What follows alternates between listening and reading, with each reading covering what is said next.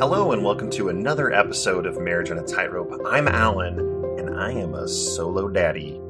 That sounded a little weirder than I meant it. Katie's out of town on a little girls' trip, and I'm going to get this interview out with Jana Spangler, a good friend of ours that we have been chatting with for a number of years. You'll hear all about that and how we know her and what her speciality is. Katie will be joining me and Jana in the interview, so don't worry. You don't have to just listen to me for the next 45 minutes, okay? A little bit longer than that, but it's okay. Now, before we get to the interview, we do have a few announcements. So, if you went or listened to the Dan McClellan live event, we are gracious and so glad that you came, and hopefully you enjoyed it. We thought it was absolutely wonderful. We did have it professionally recorded, not just Zoom recorded. There were some issues with the Zoom audio, which we ended up figuring out towards the end of the event. But we did have it professionally recorded, and we will be releasing that audio and video online, both in this podcast feed and on YouTube. So look for it there. Thank you, Dan, once again. You don't listen to this podcast, so I can literally call you anything I want, but I won't because you're a wonderful human, and I'm not a jerk most of the time. Now, two more announcements.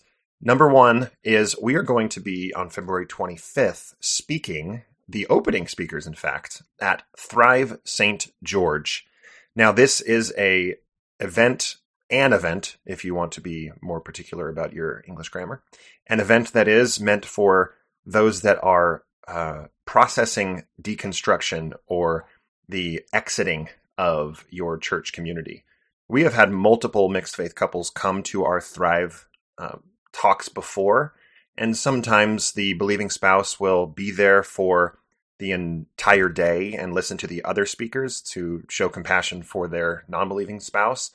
And other times they'll just come to listen to Katie and me speak, and then they will exit. And sometimes the post-Mormon exits with them. So you play it however you want. We do plan on recording, or maybe not live, but recording our specific topic, which is going to be on what to do about Sundays, and releasing it here if it's notably different than the episode we did a couple of weeks ago. Last announcement. These announcements go a lot faster when Katie and I aren't bantering off of each other, so that's good for everybody, right? Get right to the meat of the podcast. The last announcement is our workshop on a tightrope. This is the 8th time that we've done this. If you don't know what this is a 6 to 7 week, so there's 6 weeks and then a bonus week on sex and intimacy, but a 6 to 7 week course with a licensed therapist, Natasha Helfer, who is an expert in Mormon mixed faith couples specifically. She's been doing that for over 20 years, so she is absolutely an expert.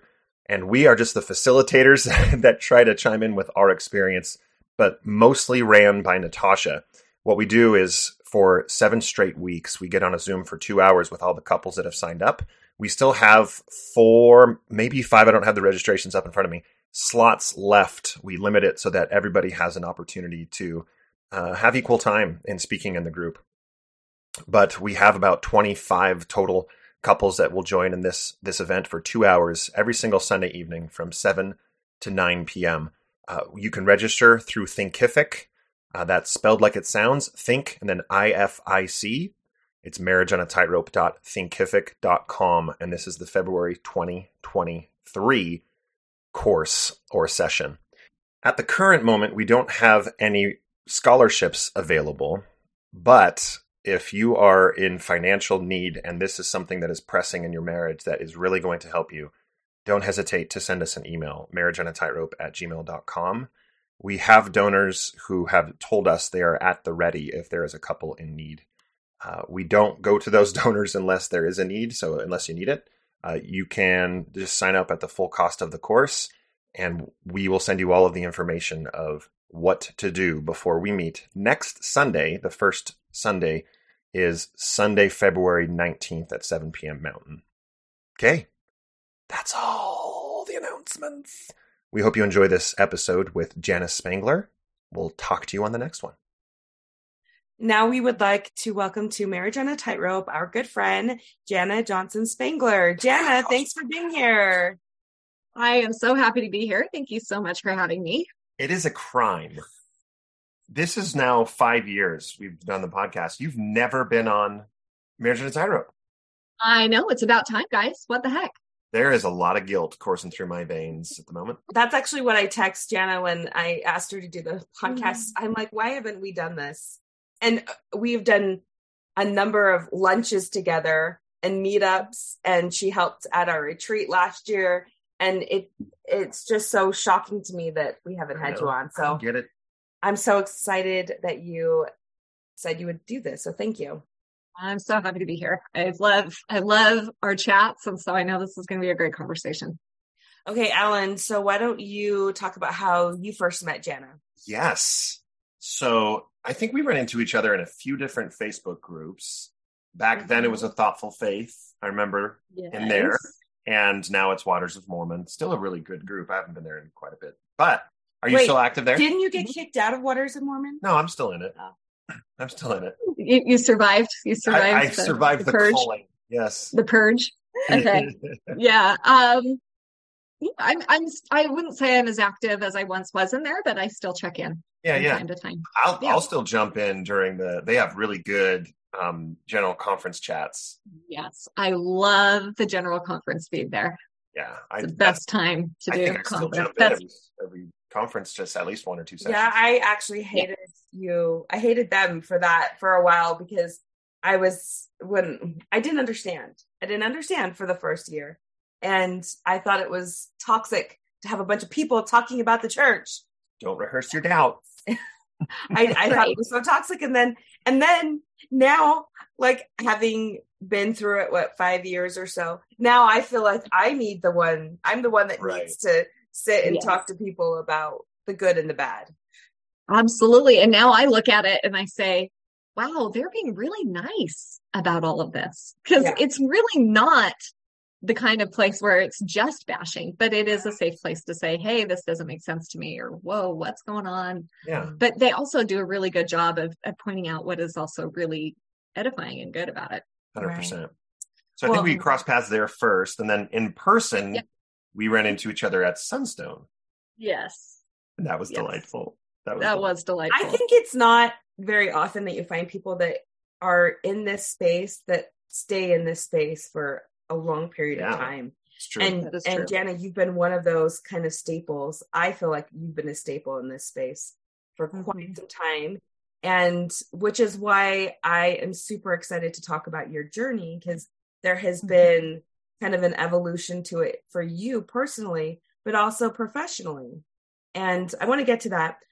Jana is amazing because it was probably our second meetup that we wanted to do. It was right before the pandemic. Like literally like 2 weeks. Like February 2020, right before things shut down. Mm-hmm. Yeah. And we said, hey, is someone willing to host? And Jana offered her home, and her home is just beautiful. And we were able to connect there. And then this kind of like set us off on the path of friendship and camaraderie, if you will, in this space. And Jana, you yourself are in a mixed faith marriage. What? I am. Yes, I am. And, I'm sure it's been said many times on this podcast, but we've all been in mixed faith marriages since the day we got married. But it's been about 9 years since I realized I was in a mixed faith marriage. So. Wait, how long has it been since your husband realized you were, and they were? Okay, that's a good question. That's a better question. Maybe, I think I leaked that out slowly over the first year. So he's probably been on that slippery slide.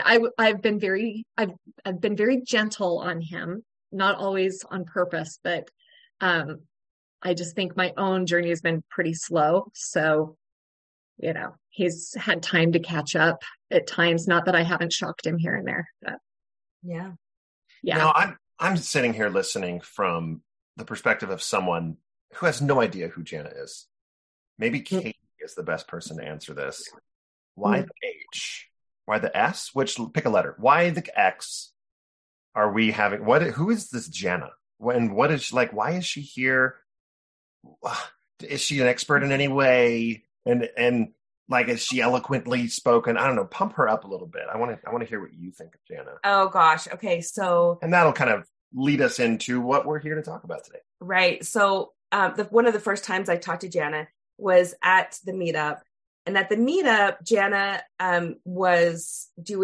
had done life coaching, and she was in Symmetry Solutions with Symmetry Souls with Natasha Helfer. And you actually were on the recruitment side. You were like, Katie, there's these great programs. You can do this. And I was just immediately intrigued by the level of, depth and compassion and intelligence that you had and that you brought to every conversation. And not only that, Jana and I have presented together before, and the fact that she can hold space for the most orthodox believing person and also someone who has been traumatized by the church and who is viscerally angry, and she can hold space for both of them and bridge the gap. And that's something that I love about Jana. And I mean, above all the things that we're going to get into that she has done for herself, I feel like you bring such a beautiful balance. And I am drawn to people who are balanced. And she's worked through a lot. We all work through a lot. But I would say for me, that's something that I am drawn in by. And if any of you have heard her story, she was on Mormon Stories with John Dehlin. I hear it referenced in our group multiple times. I mean, people absolutely loved hearing what you had to say. And I feel similar to like Margie Dehlin, like you are just this really like bright spot for me. So I think we can turn it over to Jana. And Jana, maybe you can talk us through like, just about you, the space, and we want you to give you a chance to talk about who you are. Anybody can just go and like print up in Microsoft Word, I am a life coach, and that's not what you did. You went and did some legitimate stuff. So talk to us. Yeah, that is true. Well, first of all, just thank you so much for that, man. I am feeling the love and the respect. I mean, that was just beautiful. I'm humbled that if I ever need to feel good about myself, I know where to go. I'm going to call Katie. So yeah, I feel like I'm the definition of a wounded healer, right? Like I never set out to go into this kind of a field. I just had my faith kind of torn apart and obliterated and rebuilt.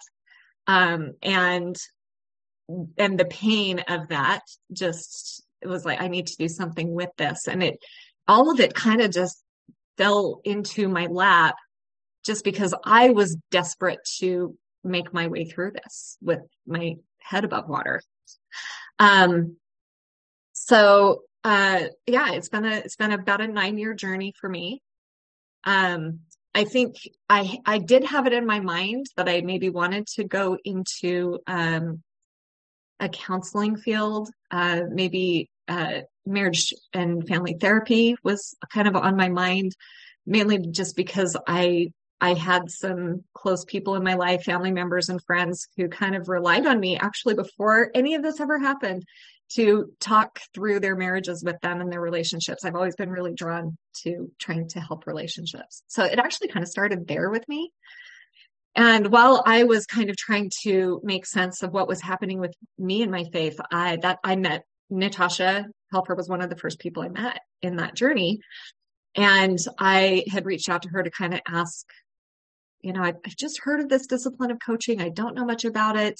I'm wondering if therapy would be a good fit for me. And, I'd already been talking to some programs to get my master's, and we sat down, and within a few months, she had the idea of starting Symmetry Solutions and invited me to just join as a coach. And like you said, Alan, you can just say, I'm a life coach. And there's no formal licensing you have to have. There's no regulatory body, which actually really scared me away from it at first, because I just thought there's no legitimacy in that. And, you can get any Yahoo doing this stuff, right? But when I was given that opportunity, I just thought, what a great opportunity to try this out, working with some therapists and to really discern for myself what I want to do. But I couldn't just do that and just jump in. I mean, it helped having these amazing therapists as supervisors and mentors. But I immediately looked for a coaching program so that I could actually be trained and know what in the world I was doing. So I spent a year doing an associate and then professional program with Integral Coaching Canada. The Integral has a reference to integral theory by Ken Wilber, which I kind of got into in a few different ways. It felt like a lot of things just kind of fell in my lap at the same time that I found this coaching program. I started doing I started gathering with Thomas McConkie and his Lower Lights community about that time. And turns out that Tom McConkie also worked for a company based on Integral at the time. And a lot of the people in that community kind of talk about integral theory. So that became a thing. And at the same time, it's kind of when I found Richard Rohr and I signed up for the Living School and did that 2-year program. And they also talk about integral there. So a lot of things were just kind of coming together for me. And it really, it felt like the universe coming together for me in a way that I'd always wanted it to in Mormonism and through my faith. But I always kind of heard all the stories of other people having these amazing things happen in their lives and it never happening to me and wondering what was wrong with me my whole life. So it was a really kind of a magical thing. And that confluence kind of all happened at the beginning of maybe 2017. And so the last 6 years, I've just kind of spent coaching and deepening into all of the things that I learned in those spaces. And it's all of that has really informed the way that I work with people today. So now I primarily see people who are going through some sort of complication of their faith or shift in faith or loss of faith or however you want to talk about it. I work with a lot of mixed faith marriages. I work with families. I work with just about anybody. And I also definitely have clients who are never Mormon, never religious, never, not seeing me for that area of their life. So I now feel like I have a broad basis to work with just about everybody, but I've definitely got an emphasis on this whole faith journey stuff. Okay. When you were talking about all of the different schools of thought and things that you've been working on and learning to help other people, how has this affected your own personal journey as you've taken it in and kind of parsed out how that affects you personally? Yeah, it's a great question because it's like you cannot piece the two apart, right? As I'm getting trained on how to work with people, I'm absolutely doing my own work along the way. In fact, that's kind of a philosophy of my coaching school. They focus mostly on in the first program, they focus mostly on the theory behind what you're doing and all of the things you need to do to be a coach. But then the second half of the program, you are being intensely coached as you are deepening in their method. Because I do feel like any of these professions where you're holding space for other people, unless you are doing your own work, you can really, it's more likely you're going to lay your story on somebody else's or think that you know how to help people because, this is why I work with the therapists. They talk about the countertransference and all of the things that can happen in therapy where you get triggered in sessions. And of course, I'm still on my faith journey. Like, it's not like I went through this and arrived somewhere, right? I said this when I did my Mormon story, and it is still true that this is who I am today. This is who I am right now. And if you talk to me in a year, I'm going to be in a different place. And I'm glad I said that because it's true. It's been 3 years and I'm in a different place from when I did my Mormon story. But yeah, they feed off each other for sure. You know, my own journey informs a bigger picture, and my coaching work informs a skill set of deeper listening and deeper understanding. And I think I came into this with a personality to hold space for different people in different places. I just think that's kind of who I am. But my work has deepened that even more. And you can't deepen your compassion for other people without that affecting your compassion for yourself. So it's all folded in on itself. Okay. I love that you talked about that, the inner work of yourself and doing that, and how important it is. Because, you can't, like most people say, you can't get water from a dry well, so to speak. So where do you see this in your clients as far as when you see a couple come in together, and how does that affect the individual versus the couple? Yeah. Great question. When I first started working with couples, I really, there are some really great tools out there. Communication is key, and knowing how to communicate with one another and learning how to really listen to one another. And there are really good tools that we can use. And the longer I work with couples, the more I recognize that our own programming as a person, all our personality, the ways we were raised, the micro traumas and the major traumas that happened to us in our upbringing, really affect our ability to be able to utilize those tools. And even if we intellectually know it's a good idea, when we get into a place where we're feeling defensive, or we're feeling we hit a really hard spot, we're having a hard conversation as couples, it's really hard. I feel like our biology and all of our programming in our neural pathways is kind of working against us doing the things that help us have strong long-term relationship.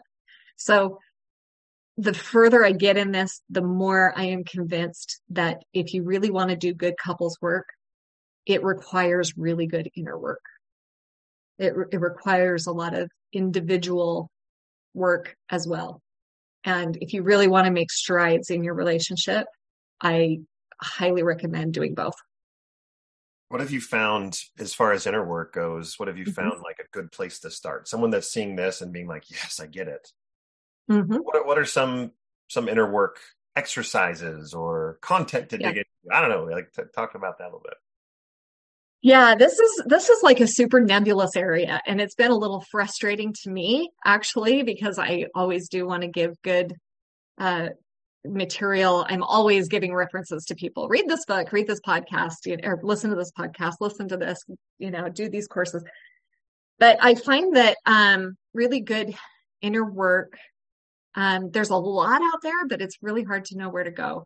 So it's interesting. I actually have found that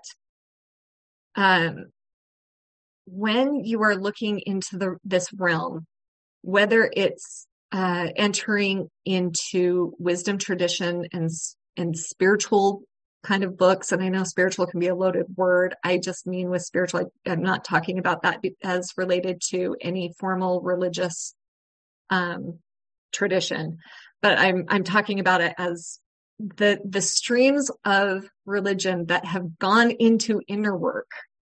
So think Sufis, Kabbalah, contemplative Christians, Buddhism. There are a lot of streams that actually speak to very similar things.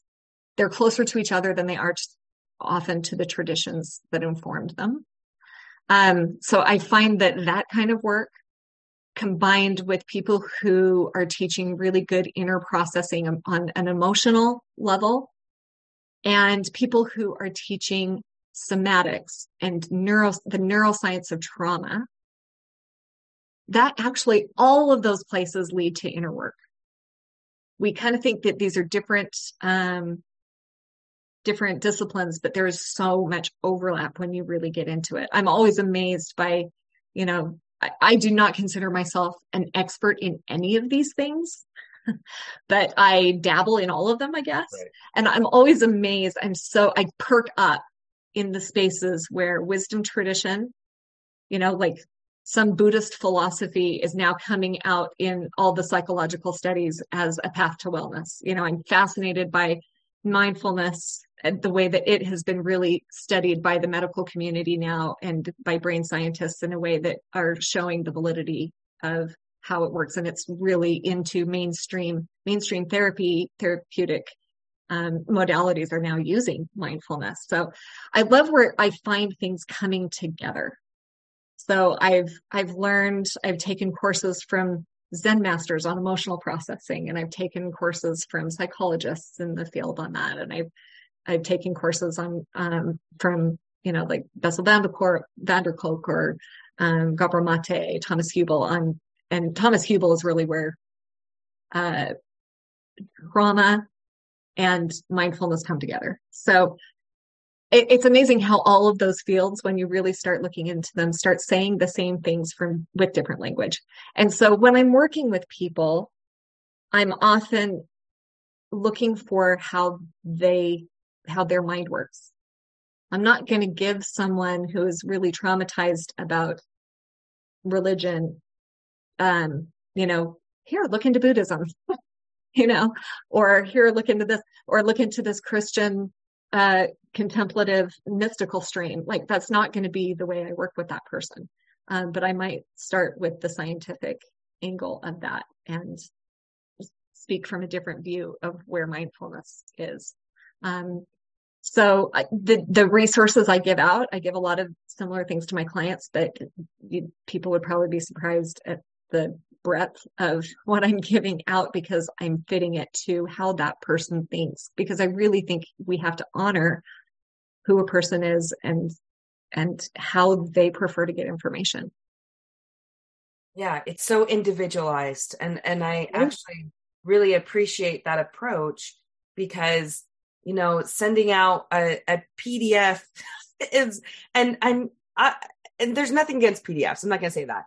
I'm going to say, though, that Mormons really like a checklist. They want a checklist of, if you do this step, then this step, you will get here. And it's all about goals. And there is absolutely a place for that. Where does this type of healing fall in that realm, Jana? Like, how do we conceptualize that? So such a great question. So my first thought with that is that I see that as a developmental thing. So part of integral theory is looking at developmental studies. So, I use spiral dynamics or Fowler stages of faith, or, Brian McLaren's I don't even know what to call his developmental model, or, Thomas McConkie uses the stages model. Like, I'm really drawn to those models not because they're the truth, not because they're absolutely the way it is, not because development is just so perfectly linear that way, but because it's just a helpful framing for us to understand what's happening. And truly, the way I see it, America and the Mormon Church as a microcosm of America, which I kind of feel like it is. It's a nice little intense version of the culture of America. You're right. We love a good checklist. We love the 10-step program. A lot of people have actually heard of these developmental things. They recognize now that they've lived in a church that's centered in Fowler stage 3. They feel like they're moving into Fowler stage 4. And they want the 10-step program to get them to Fowler stage 5 because 4 sucks, right? And yes, the 10-step program has its place. It absolutely has its place, but it is firmly at a certain stage of development. And one of the things that you notice about that kind of stage of a Fowler stage 3 or and Brian McLaren talks about it being simplicity or complexity, or it's maybe an orange stage in spiral dynamics, whichever model you're using, right? What happens is we're actually ushered into the next stage when something in our experience kind of blows that apart. that when you start to recognize that no 10-step program has the whole story, and that your life is not just a template of everybody else's. And I find that a hallmark of going into a Fowler stage 4 or into perplexity, I mean, it's the definition of Fowler stage 4 is that we individuate, which means we start differentiating from the group.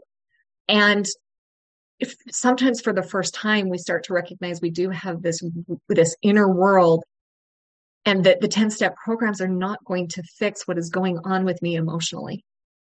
It's not going to fix what is going on with me. And some people don't even frame it as emotionally, because they frame it as intellectual, I don't know, what's the word? It's intellectual cognitive dissonance, pain. Some people are only aware of that because, frankly, Western Christianity does a lot of it through the head. We are a very intellectual group. You can do faith as belief from your head very easily. I once heard Richard Rohr was in an interview with Brene Brown about a year ago, and he said, yeah, it's so interesting what we call faith. We are told a story when we're 3, and then we're told to believe it until we die. And if we do, that's faith. And that's very intellectual. And it takes just some willpower and some blinders on to not look at anything that's going to complicate it for us. Right. But I'm on a tangent now. I've got to bring it back. But the point is that we are a group that tends to do this from our intellect and from a desire to just hold on to a belief, rather than, and this is the thing, when we start to complicate this stuff, it does not need to mean the end of our religious belief. It doesn't need to be the end of our religious faith. It doesn't need to be the end of that, but it might be. And we may have to deal with that. Either way, it's hard, it's difficult, it's painful. And frankly, if you have a spouse who goes through this and is going through it, it's going to usher in a whole lot of pain and emotion for you that you're going to need to learn to deal with. So what I find is this is the time when we get invited into a deeper way of working with our healing and a deeper way of understanding ourselves, which typically leads to a deeper way of us connecting to the world, whether it's through our religion or not.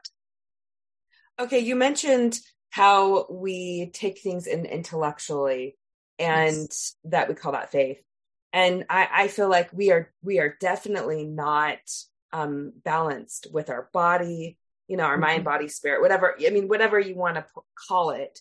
And I think that other than sort of this like new age meditation, we've got Thomas McConkie, we've got Buddhism, we've got like these emerging things for us Westerners, right?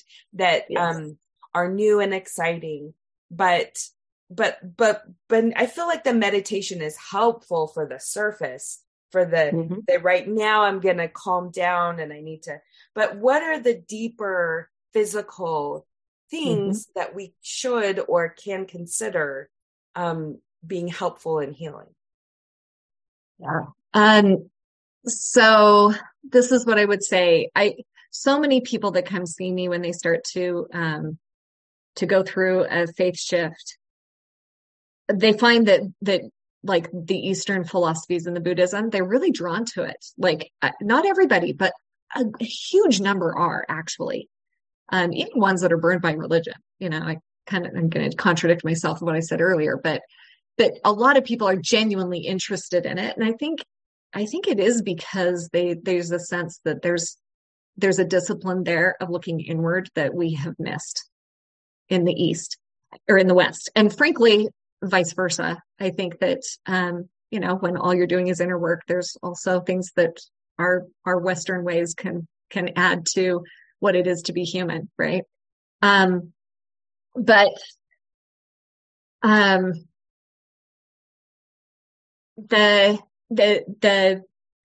this is where this all kind of meets. So meditation, there's a new person that I'm starting to follow on Instagram, just Instagram brought it up as a suggestion, and I started following him. It's really great. His name's Cory Muscara, Corymmuscara. And he had this beautiful, I'm not gonna get this perfect, but he had a post that I've really loved. I've shared it with a lot of clients recently about meditation, but I think this is a metaphor for life, and it will tie together kind of what you're asking about, Katie. He says, don't meditate to find peace. That's kind of what we think of when we think of meditation, like, oh, I just need to get quiet and still, and then things will be peaceful and I'll understand myself. And we think it's this nice, gentle thing. And, I'll have people who start a meditation practice who are seeing me, and they'll come back and they're like, I'm doing it wrong. I just feel anxious every time I sit down, or my thoughts are going everywhere. And so I think a lot of us frame it this way, like, I'm trying to find peace. But I love the way he phrased this. Don't meditate to find peace, meditate to meet reality. When you meet reality, you will find clarity and acceptance.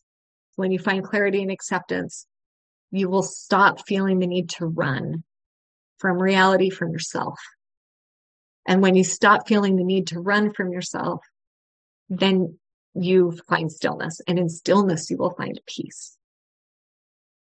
And I love this because there's a paradoxical way of healing, I think, when we start to enter into this, call it second half of life, where we really start paying attention to our inner world.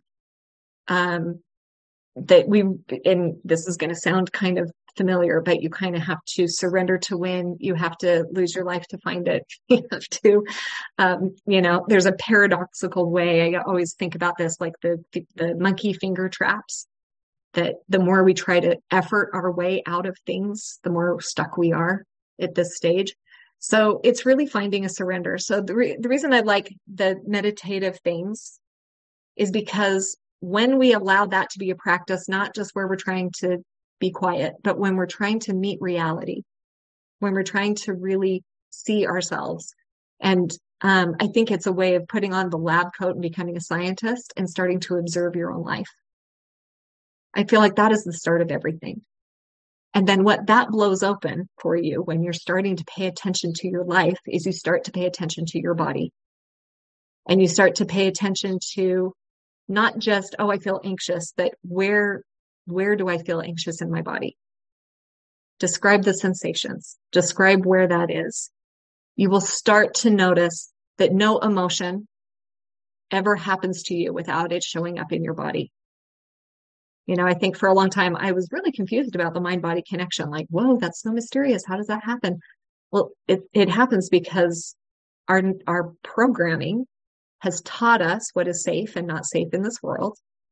Something will come up, it will trigger us, and we are having a physiological reaction to it that most of us skip right past. We're kind of skimming over the surface of our lives. We realize we're mad, maybe if we've done some work on this, we can name that, and we can name what that is. But most of the time, if we are not paying attention to our lives, then we are just in survival mode, trying to keep ourselves safe. And then we react in ways that don't help us in our healing in the long run, that don't help us in our relationships in the long run. And this is why I say we are fighting biology when we want to have good relationships. And when we want to have healing, we are actually fighting our own biology in that. I almost feel like our protection systems, it's almost like, I'll use an analogy of, I have an anaphylactic allergy, an anaphylactic reaction to Brazil nuts. When I eat a Brazil nut, my body thinks it's going to kill me. And so its reaction to it is actually the thing that will kill me. Right. And I feel like that happens. It's like we have an overly developed immune system to keeping ourselves safe. So I have really appreciated all of the learning. I've gotten this from all of these different places, from meditating with the Buddhists, from meditating with the Christians, from really looking at my religious upbringing and understanding what that is. And then also from the integral world of development and looking at becoming more aware of all of our learning centers, our emotional, our body, our nervous system, our neural networks, and our brains and our cognitive, and understanding how those all come together. It makes a much clearer story.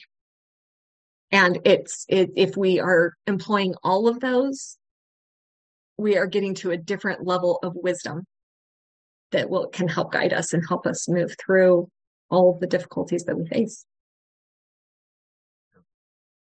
So as you were talking about, oh gosh, I have to rewind 2 minutes in my own brain and on the recording that isn't real-time rewindable.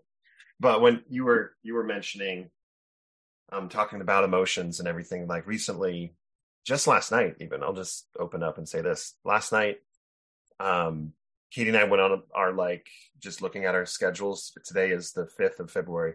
We were like, man, things are so busy. We have to get out to our Valentine's dinner like 10 days before Valentine's. And so we were excited. We had reservations. And I'll kind of, in hopefully 30 seconds, talk you through the emotions of the night. So how would you describe me driving to the restaurant, Katie? Yeah, you were a little weird, like fun, like I was in a really good mood. I was like, we were playing songs and I was dancing in the car as I was driving and singing along with the songs, and like said to her, I'm like, I want to be a really good friend tonight and like ask a lot of questions and you know, whatever, because we were meeting up with a couple that we know actually through this space, because that's basically everyone that we hang out with. But we get there and dinner was great. Dinner was awesome. We had really good conversations, good questions asked, good answers given, and whatever. And then afterwards, kind of like drove around town with them for a minute to keep the conversation going. And then we got home, and like, I even recognize it happening, Jana, but the emotional swing just dramatically changes. And it wasn't like, I don't think it was, we're back at home, here we go. Like, here comes the negativity or the negative emotions. But it was, you know, getting into the hot tub, and I wasn't really talking with Katie. And then we get back and go up to our bedroom and turn on a show, and I turned my back on her, and she was like, what is going on? Like, it was like all over the place. And what you said about just kind of being on cruise control and going through life, and you're just in basic survival mode, just trying to get through. You don't pause to do any self-work. Like, I don't know. I feel like I'm more emotionally constipated, maybe emotionally unstable. I don't know that unstable is the right word for it. I don't think unstable is the right word. I think, like, if I think back to like you connecting with your body, or like the last time you like just had a good cry, I feel like I could cry at like a drop of a hat, right? I'm like, but I feel like when was the last time you had a good cry? Shoot, men don't cry, girl. Come on, I have standards to uphold. And this is what we're talking about. It's like this inner stuff that's you know, it has nothing to do with like the relationship. And here I am thinking I did something wrong when it has nothing to do with me. And here's the good news. So sorry, and I'll shut up and let you respond here. But here's the good news is, like, when we were laying in bed and we were in the middle of it, I was totally conscious that my, and we called attention to it, that my emotions were really unpredictable and kind of all over the place. And I like grabbed her hand and told her and said, I want you to know that I can see how hard you're trying, that you feel like it's something you did maybe, and it's not. Like, I recognize my emotions are everywhere and I don't know why. Just know that I love you. And like, this is where what I love what you said. If you focus too much on the inner work, you don't work on the actual relationship. And that's something that we've done really well over the last 5 years. So we've, like, the inner work stuff hasn't destroyed the relationship stuff, because we've learned to communicate really well. And that was voiced last night, which was really great. Yes. And I can hear that. Know what I'm asking you to say. Well, we can work with this, right? Like, what I hear in that, Ellen, I hear a lot of awareness. Like it's obvious that you have done work, right? You're not starting from zero. But what I'm hearing in that is that you really have worked on your relational skills and your differentiation skills because you are able to take in that Katie is having a different experience than you are. Mm-hmm. And that is essential. It is essential. And it is something we do not practice in our enmeshed homes growing up. And I hate to say that, but I dare say that Mormon homes are, I would love to do a study on it sometime. I don't know how you would do it, but I would love some researcher, if you're listening, please do some research on this and tell me what percentage of Mormon homes are emotionally enmeshed, because it's huge. And we are enmeshed at church too. We are all emotionally enmeshed with one another. So what I'm hearing there is that you've done work to be able to differentiate and to be able to deepen your awareness that Katie is having a completely different experience than you are. And you've done enough work to be able to put yourself and to mention that you know something is going on with you, and to be able to communicate that, which I'm guessing Katie made some space for you in what I'm guessing was not a very pleasant experience you were having. Well, I was just confused, Yeah, sure. Yeah, like, and I feel like Alan's a pretty straight shooter, so yeah, like you can just pick up on the tone or the vibe. I mean, yes, that's it. And I don't mask emotions well, which I think is a positive. It is a positive. It's a positive. Yes. But it is. Yeah.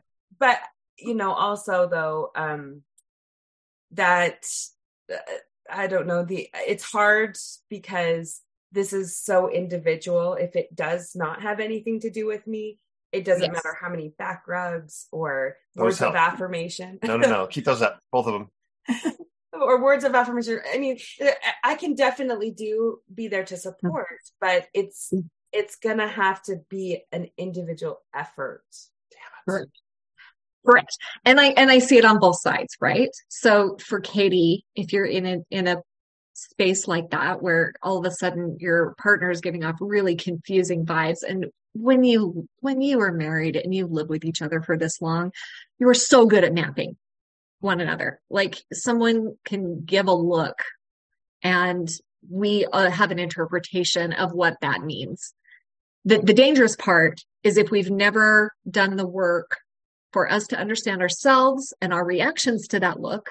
And if they haven't done the look to understand them or done the work to understand themselves, it's far too easy to say, well, I've seen that look 50 times and I know exactly what it is. And I could tell Alan exactly what's going on in his head. And it has to do with me. And if he tells me it's not, then I'm not going to believe him because that is what it is. And I'm going to tell him what he thinks. I'm not saying you do that, Katie, but it's all of our impulses. In our house?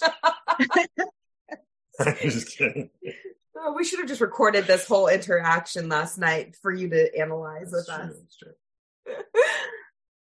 But this is where maybe we can say something that would be helpful for people, is that there's an opportunity for inner work on both sides here. There's an opportunity for Katie to look into what it means to her, going back to for her life that predated Alan, right? And to say, what is it in me? Like, and I always start with the body. I always start with the body and the emotions, but particularly body. Like, what is, when you consider that confusion, what is happening in your body? Where are you locating that? Don't call it frustration or sadness or anger or whatever it was. Call it tightness in my chest, or a pit in my stomach, or a tightness in my jaw, or and really, really get in touch with what is happening to you physiologically, because your physiological reaction is the antenna to your subconscious that by definition you do not have access to, right? In your thinking brain, you don't know what your subconscious is thinking. So it's really paying attention to that. And this is where the mindfulness, you can have a meditation practice sitting on the mat or not. But mindfulness can be done out off the mat. Otherwise, it's really not reaching its full potential. We've got to be able to access these things in the real world. So what that looks like is So mindfulness is paying attention in a very specific way without judgment. So that would be Katie going, okay, I'm feeling a pit in my stomach. Isn't that interesting? I love to ask, isn't that interesting? Because curiosity turns off the judgment. So I'm going to ask myself that. And then before I start to define it, before I start going down the thought process of why and how I got here, it's asking yourself, what is right about this? What is right about the fact that I'm having this physiological experience right now?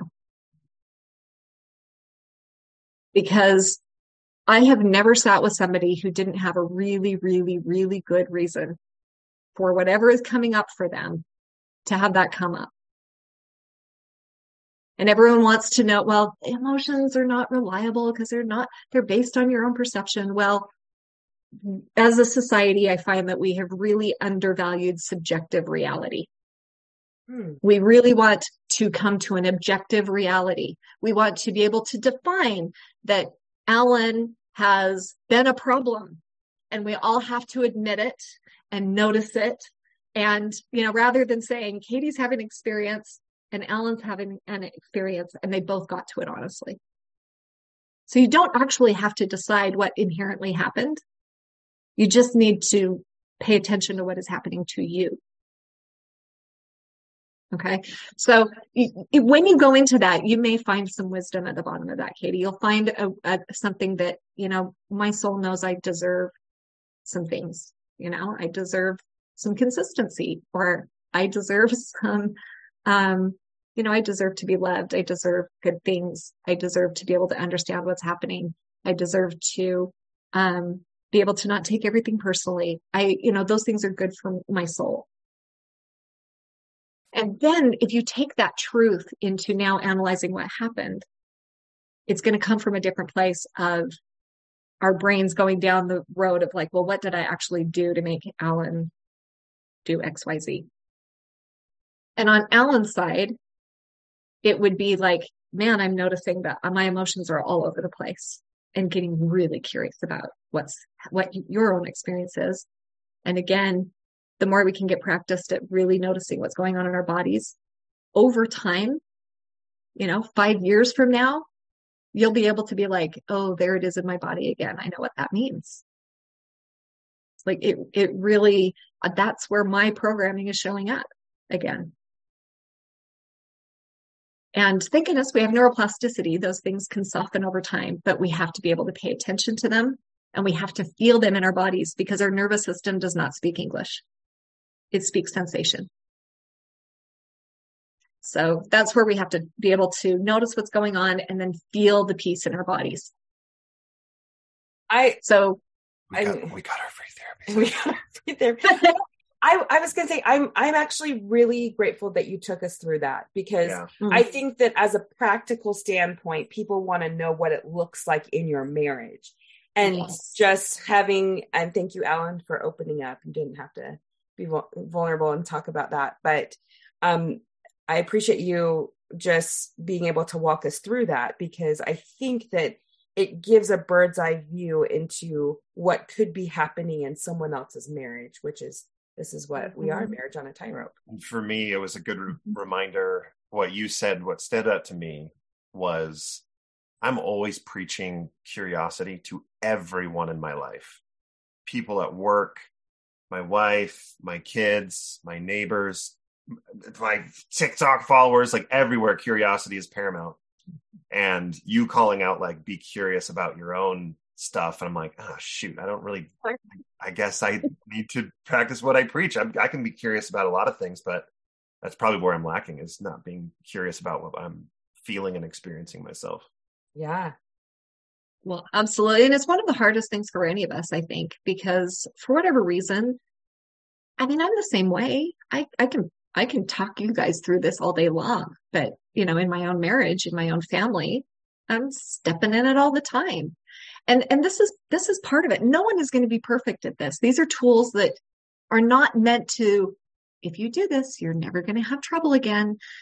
It's a way to bounce back from whatever is going to be happening in a better way. that doesn't drag out and hit your own self-worth and the way that you view other people, right?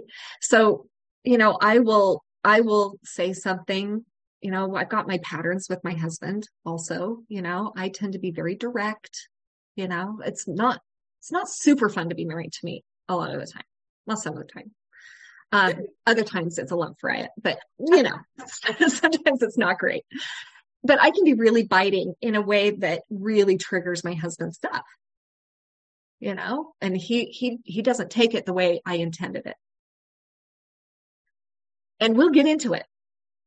But the key is not to have those things. The measure of a good relationship is not the lack of conflict. The measure is how do we move through. So it's in coming back later, even if you haven't done all your inner work and you're not 5 years down the road and you're not understanding what's going on in your body, it doesn't matter. You can start this anytime by doing some of that work, even just a little bit, and coming back and saying, okay, this is what I'm noticing about me. And this is how I interacted with you.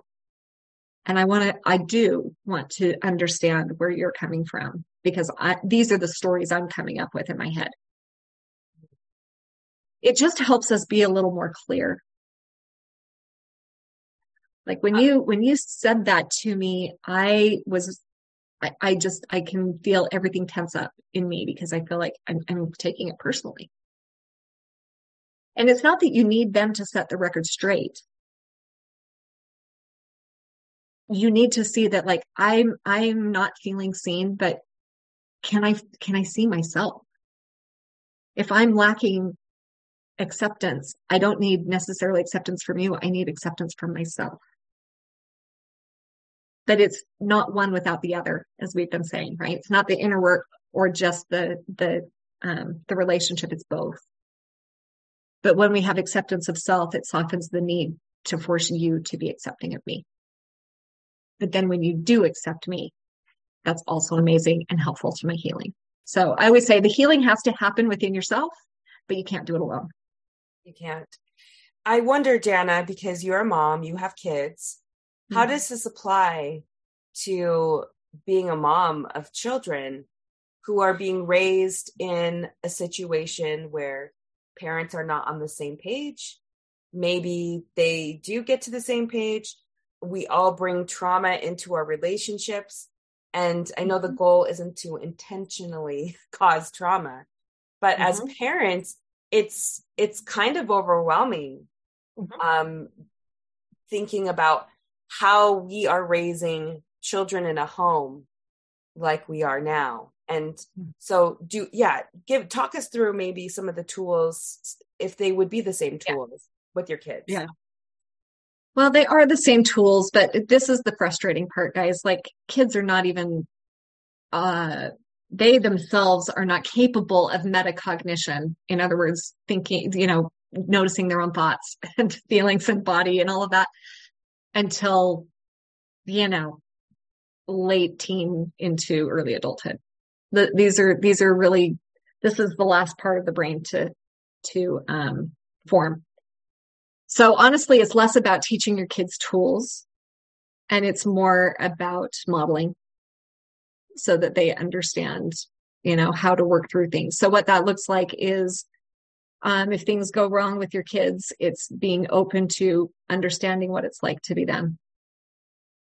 It's being open to saying, I can see so many ways that my own stuff has gotten in the way with our relationship. And I just want you to know that I see that and that I'm sorry and that I'm just here to support you being you, and for the parent to recognize, that none of us get through this life without being traumatized by our parents in some level. like literally there is no program to make that happen. There literally is not. I once heard Richard Rohr say this. He's not a big believer in original sin. He actually believes in original goodness. He believes in the goodness of the nature of mankind. But he says, if original sin actually exists, I would say it's that none of us that all of us have been raised by imperfect parents. And so it lays down the foundation, and it is through trauma. It is through like our neural pathways, learning things that, oh, that wasn't safe. The good news is that doesn't just hamper us. Like, it does cause our pain. It does cause things we have to work through as an adult. I'm working through as an adult the trauma of my childhood, and I'm enacting that out on my spouse, and actually working that out with my spouse is a beautiful way, in relationship is a beautiful way to work through our stuff. Otherwise, we don't know what our stuff is. But we're all doing that work. But the other thing that it does is it creates our superpowers. Because we all have ways that we learn to cope. The human beings are amazing. I don't know if you guys have read David and Goliath by Malcolm Gladwell. But it's a great example. He takes all these examples of how something that should be a disadvantage in the world actually comes out to be an advantage. There's an overrepresentation in places of leadership with people with dyslexia, for instance, because when you're dyslexic, you have to really hone other skills in order to get through. So we also don't want to wish away some of those traumas. Some of them take us down. I'm not a believer in everything that is hard. If it doesn't kill you, it makes you stronger. Some trauma can take you down, but some can really create your superpowers. And the ways that we show up in really beautiful ways in the world.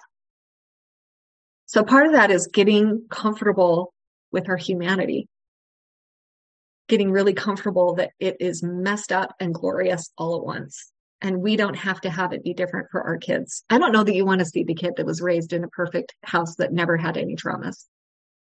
First of all, they're going to go out in the world and fold, because the world is not going to hold them to that kind of in that kind of way that we have at home. So, none of us were meant to grow up in the Garden of Eden. None of us were meant to grow up with perfection. And we have to, I think half of, maybe more than half of the trick to all of this is learning how to accept our own humanity and our foibles, and, just keep going and working through it, and with just a gigantic dose of self-compassion. Love that.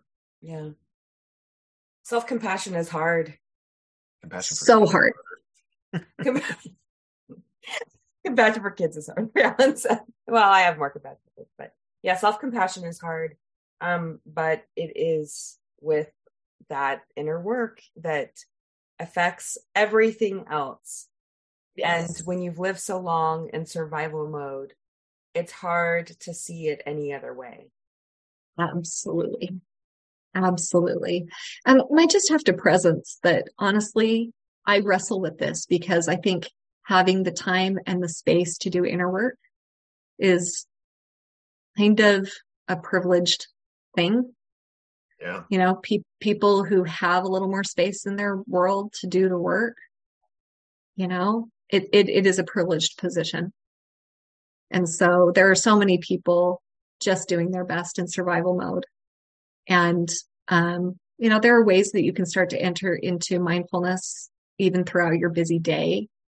But that's why it's really not even, I'm going to undo everything I just said for the last hour, but the most important thing truly is having, coming into alignment with your self-compassion to understand your particular circumstances. Because there's a lot of trauma in marginalized communities. And it really is kind of survival mode for so many people. And we just need to have so much compassion that everyone is showing up doing their very best. Oh, this reminds me of, I think I told you I saw this like Super Soul Sunday. I watched Richard Rohr and Oprah, and he was talking about his new book, Universal Christ. So, I mean, this has happened a couple years ago, but one of the things he talked about is if we think of like the living water as being what is you can consider as God's love, or the love that's a supernatural or a bigger person than yourself has for you, and you think about that love, water flows to the depths of people's souls, and water flows right down a mountaintop, down to the lowest part of the earth. That's where love flows. And yes. And I feel like while we can definitely try and demonstrate that for others, it also flows to those deepest parts of ourselves, in those places where we didn't think there was love or light. 100%. I love that. There was a story that was told at the Living School when I was there, that kind of talks about this, where one of the students, because they're telling us at the beginning of the program, they really want us to have this contemplative practice, right? We're going to be learning contemplation, so we need to have a little meditative practice, and these are all the ways that can look. And one young mom, a mom of young kids, raises her hand and she says, "This all sounds so amazing, and I would kill for the time to have like 5 minutes of contemplation." She goes, "And I get up at 5 a.m, trying to beat the kids up so that I can, have a minute. And every time they start to cry the minute I wake up, and I just can't seem to do it. What do you suggest for me?" And Jim Finley, who's this just really wise teacher there, said, "How about you be you and I'll be God?" And he takes her through. He says, "I just love you so much, and I love being with you so much. And I love that you are, making this time to try to be with me. And so what I thought I would do is I would go into the body of your child so that I would know what it feels like to be held by you." And I love this story because you don't even have to believe in God to access this story, because we're not talking on a literal level. Right. But I love this idea that God comes to us disguised as our lives. And whether you call that God, or you call that humanity, or you call that, connection, whether you call that, whatever you call that, there is a place where we can see the beauty and be amazed at what creation is. Because if you just stop and look at what is around us, whether it was scientific forces or a divine creator, there is what I call divinity through all of it. Mm-hmm. And this is such an important piece of this too, because you can't just do the inner work and be going through the slog of all of it all the time. We also need those experiences of wonder and awe, and finding ways to do that with the people around us, which can be done even if we're not calling the same thing that we're experiencing God. We can call it different things, but finding those spaces of wonder and awe, it really helps us get through all of this. And it's really important to do when we're doing our inner work and when we're doing our couples work. Oh my gosh, that was beautiful. Thank you so much. Mm-hmm. This has been such a wonderful conversation. Mm-hmm. And I would love people to have resources if they want to contact you, if they want to make an appointment with you. I know that you are a very popular lady. So can you tell us how people can contact you or get in touch with you if they want to talk to you about any of this or schedule an appointment or whatever? Yeah. So the best way to contact me professionally is, I'll just give you the symmetrysols.com website, the symmetrysols.com. And you can schedule an appointment with me there. I just worked through my wait list, but I'm having to start one up. I got a little busy there. So, I have a wait list from time to time, but I try to get through it as quickly as I possibly can. You can also follow me on social media, Facebook, Jana Johnson Stingler, and on Instagram, I am Jan Jo Stan.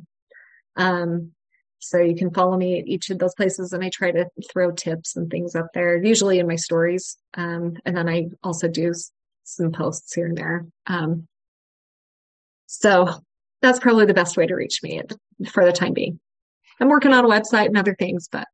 Well, definitely follow her on Instagram. I love seeing your stories come up because I feel like you pull all of these super interesting ideas and quotes from a plethora of people, and I enjoy it every day. So thank you so much for doing that. Thank you for being here. It's been a pleasure, and I've just so appreciated your friendship and for the time you've spent with us tonight.